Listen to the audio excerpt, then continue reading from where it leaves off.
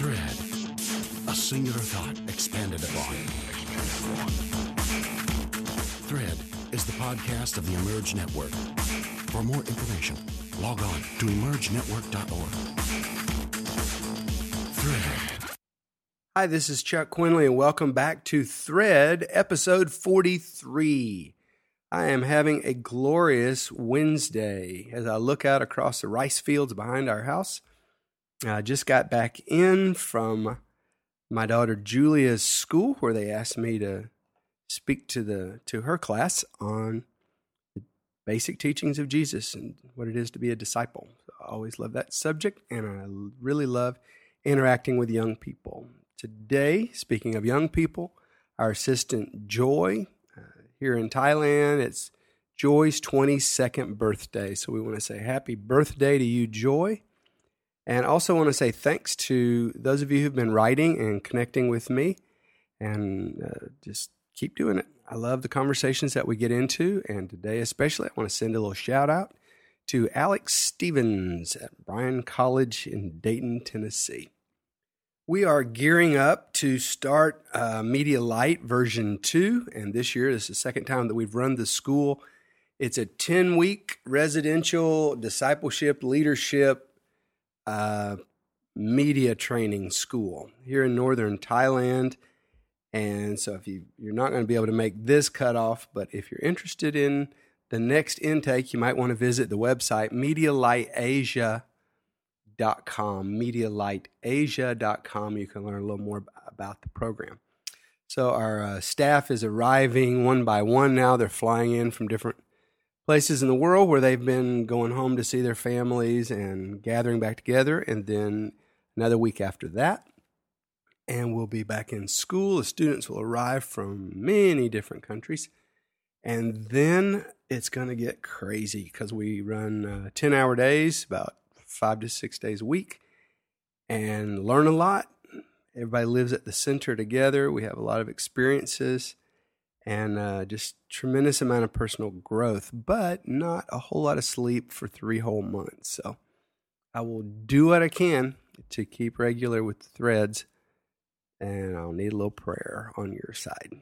Today, episode 43 is about doctrine and how doctrine really does matter and why it matters. So if you don't have a Bible, run get one. Thread is a verse-by-verse study of the New Testament for leaders. And I'll be right back with Thread 43.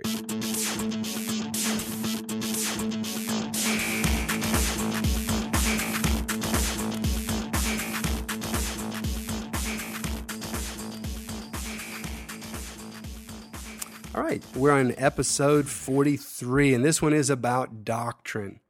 I was involved in seminary work for 20 years, and there's so much beauty in a seminary because typically when you go to seminary, you go there because you want to know God better, you want to know His Word, and depending on the school, we sometimes are able to fulfill that, and some schools are really built on critical analysis, though, more than devotional wonder.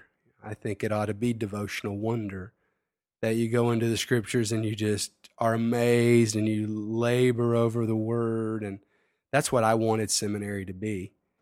And to some extent it is, but probably 10%. That was my experience, at least as a student. So when I was president, I tried to run a better school than that. But a lot of times you get caught up in seminary answering the arguments of liberals and then taking what's called a critical method in the study of scriptures, where you're not studying them devotionally, you're studying them textually, and you're taking you're studying original languages, and then you've got those who are opposed to the scripture because they don't believe in God at all, and then so you have to take all their arguments now and equip the minister to be strong in the face of that and to understand where the weakness in their arguments lies. And, it can just, and you can get in. I hate arguing about the Bible, but it's something at times worth arguing about. When someone is trying to pervert doctrine or twist doctrine or bring a new doctrine that is an assault on the text of the Scriptures and what the Bible says, you have to fight it because it is an attack and it will continue. So that's kind of what today's Scripture is about. Jesus is out and about, and he gets ambushed by a group that wants to argue against the Scriptures. They have their own petty, their little pet position and their pettiness about the text, and they're not there seeking truth. They have no interest in truth.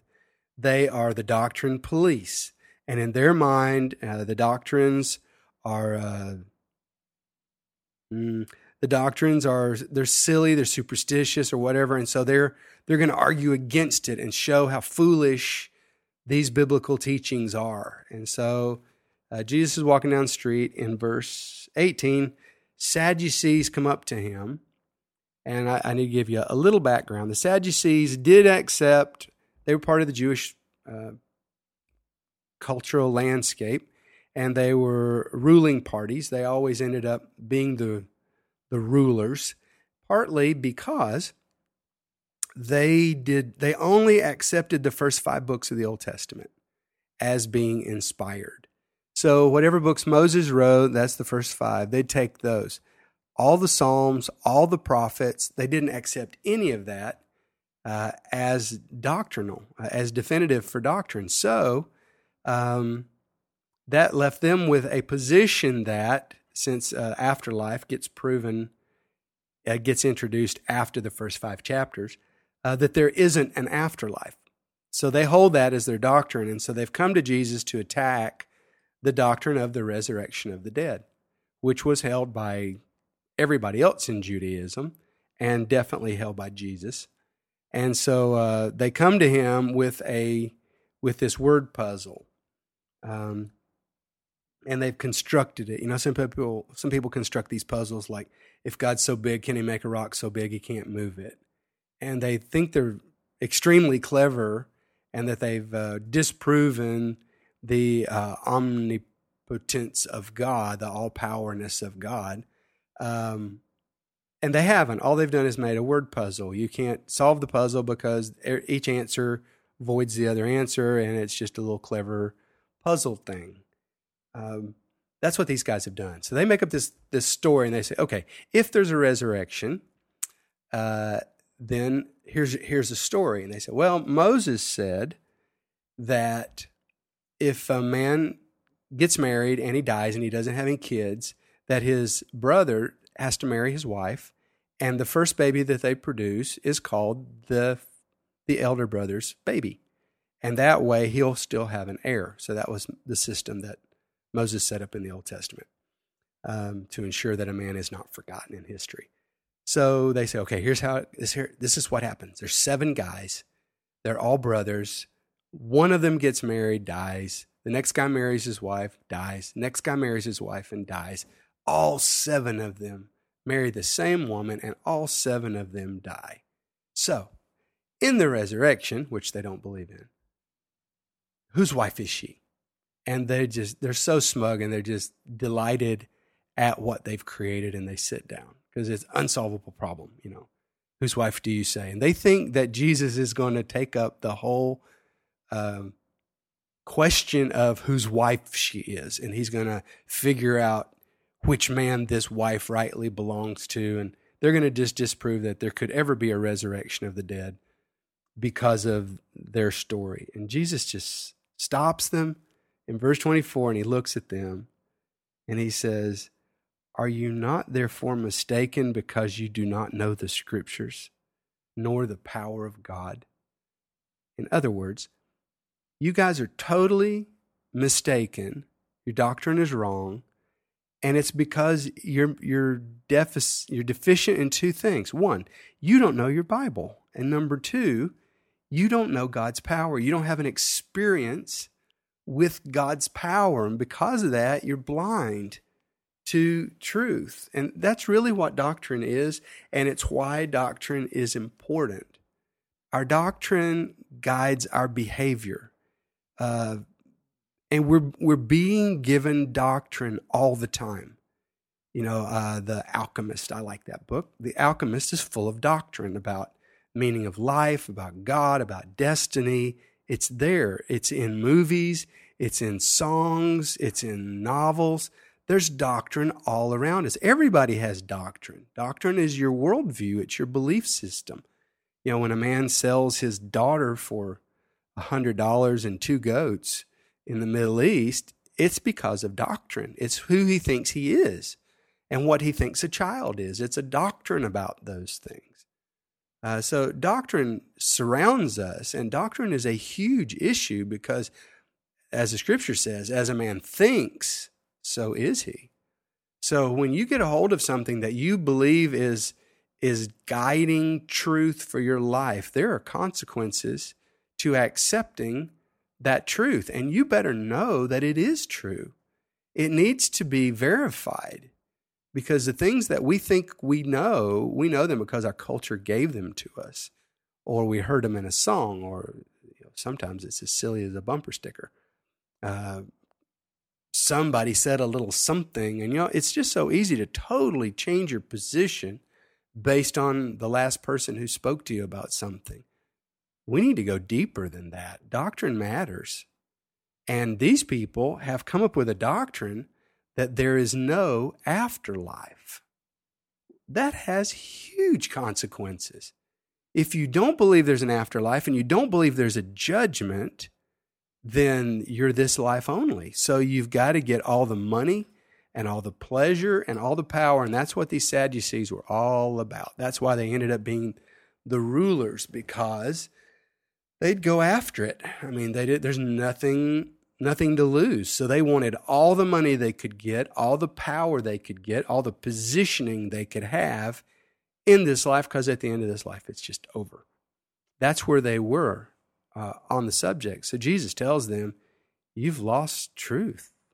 Truth comes to us as we walk in intimate fellowship with God, and as we open up to Him like a child and say, Father, tell me the truth. I need to know the truth. And if we'll do that, God will reveal His secrets to us. And, some have made a big whole doctrine over that experience. It's a beautiful experience, a rhema word, where God comes to you and He speaks a word that you need at the time that you need it, and it goes inside of you and it illuminates your mind. I remember a guy that was attending our church when we were a small little church meeting in a house. And I was preaching from John chapter 1. And John says, if you are a disciple of Jesus, if you become a child of God through Jesus Christ, that your birth was not the result of the planning or lack of planning from your parents. You were born because of God. He ordained your birth so He could have you as a child. And I taught that passage, and that's a doctrine. That's a doctrine about where we come from and why we're here. And this young man went to family dinner right after that, and his whole big clan was gathered around the table. And I don't know how he got on the subject, but he turned to his parents and he said to his mom, all my life you've told me that I was a mistake. And I've heard that over and over again, and it's been in my head. But today I learned from the Bible that I am not a mistake. You might not have planned me at all, but God planned me, and I'm here for a purpose. Well, I think that's huge. That's a doctrine. He's gotten a hold of a doctrine, and this doctrine is true, and that truth has come inside of him, and it has opened up his mind to see himself differently and to live in a different way. And that's what doctrine is all about. And that's why it's such an important matter. So these men, they weren't even looking for doctrine. They weren't seeking for truth. They just wanted to argue. They wanted to prove that they were right, and they were oh so smart. And those are people to avoid, just foolish debates and nitpickers about, just tiny little doctrinal nothings and all the things that have split Christian groups in the past.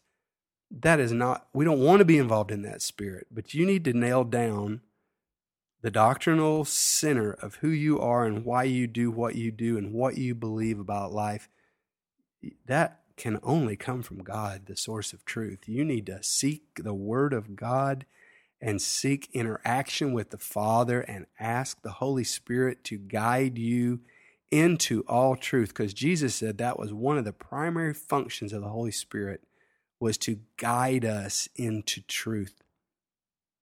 So Jesus, as he interacts with these guys, he corrects their theology. And he says, okay, you don't know God and you don't know the Word. Verse 25, when you are raised, and you will, it's not a continuation of this earthly life where all wives return to their husbands and children return to their parents. It's a new world order. God is the center of everything, and everyone is related directly and only to the Father, just like the angels are. They're living on a different plane. Then verse 26, he says, and if you're only going to accept Moses' books, fine, but you ought to at least read Moses' books. Have you never read verse 26? When God speaks to Moses and he says, I am the God of Abraham, the God of Isaac, and the God of Jacob. Now, these people lived hundreds of years before Moses. He is not the God of the dead. He is the God of the living, and you are therefore greatly mistaken. So these guys are just theologically lazy, and they choose this doctrine because it suits their lifestyle and their worldview. But he corrects them. Doctrine does matter. They are greatly mistaken, and it was affecting their life. Then, verse 28, a scribe is standing nearby. He hears this reasoning, and he notices that Jesus has reasoned from the Scripture that he's honoring God. He likes what he hears from him. So he turns to Jesus to ask another question, but for a different reason. He's not trying to trip him up. He says to Jesus, which is the first commandment of all? Now, this is a raging debate this had been a raging debate among the scribes and those who were really studying the Scripture all the time to try to get out of all the laws in the Old Testament, what's the one that summarizes it the best? Which one is the highest of all? What's the main thing God wants to say through the Old Testament? And this question has been gnawing at this man. And he asked Jesus that question, out of all the Old Testament, which verse is the most important? And Jesus answers without hesitation, verse 29. The first of all the commandments is, hear, O Israel, Jehovah our God, Jehovah, when it's Lord and it's all caps, that's his personal name. Jehovah is one. There's one God. Verse 30, and you shall love. What does God want? He wants you to love Jehovah your God with all of your heart and all of your soul and all of your mind, since we're talking about doctrine, and with all of your strength. This is the first commandment. And then he gives him a bonus. The guy didn't even ask about this. He says, let me give you the second commandment. The second commandment is just like it. You shall love, so love God, and you shall love your neighbor as yourself. There is no other commandment greater than these. And verse 32, the scribe said to him, well said, teacher, you have spoken the truth. There is one God, and there is no other but he. And to love him with all the heart, with all the understanding and all the soul and all the strength, and to love your neighbor as oneself is more than all whole burnt offerings and sacrifices. See, this is a non-political scribe. Pretty much every time Jesus dealt with the scribes and Pharisees, they were also not men of the truth. They were political men. They had gathered together and they were having these big consultations, and they're trying to trap Jesus and accuse Jesus. You know, this guy is after truth. That's what he cares about. That's why he got into this. And Jesus looks at this man, verse 34. He's so different. He's so different from the Sadducees and the other church leaders that Jesus has been dealing with. He looks at this man who knows God, and he says to the man, "You're not far from the kingdom of God." I can see him say that with a smile. And after that, the scripture said, no one dared ask him any more questions. I like the sense of respect that I feel between these two men. Jesus allows himself to be judged by this scribe, because this scribe is only judging whether Jesus' doctrine stands on the scripture. And Jesus doesn't mind being questioned on that. It's fair enough. You should question it. So the man has questioned Jesus to give him scripturally backed doctrine. And Jesus has answered him with that doctrine. And the guy is he's so blessed. He appreciates truth. He loves God's word, and he loves those who back up God's word. And it's a nice exchange between Jesus and this man. It says a lot because this scribe, he's been to his schools and he's got his degrees and he's certified by the scribal group, but he honors this controversial, unschooled provincial rabbi, because that's what Jesus would have been in his mind. Here's someone who didn't go to school. He's not part of our group. He doesn't live in Jerusalem. He hasn't been through the system. But the scribe knows God's word, and when he evaluates the teachings of this Jesus, he says, "You are solid. You are solid." He doesn't base his judgment of Christ on degrees or clothes or membership in any certain group, but on the apprehension of God's word. If you teach God's word to others, you have a sacred duty to know it thoroughly yourself. This man knew God's word and loved it, and he found in Jesus someone who was just like that. They had an instant bond and a brotherhood. The Word of God. Let it be the foundation of your life. And the answer that Jesus gave him is worth pondering. The word love is agape. The heart of God's message to man is agape. Love him. Get that relationship right between God and man. Agape God, and as we flow back and forth with the Father in agape, then you love God through loving others.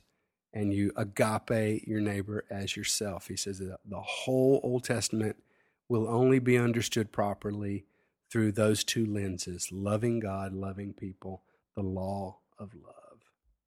So let's love God's word, and let's live that word out in a doctrinally sound Christianity.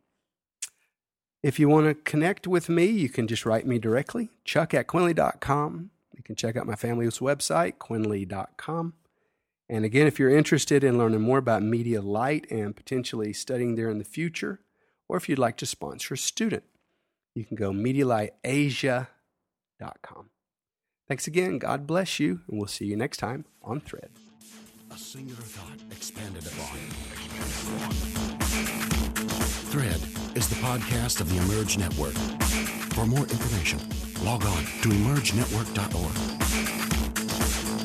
Thread.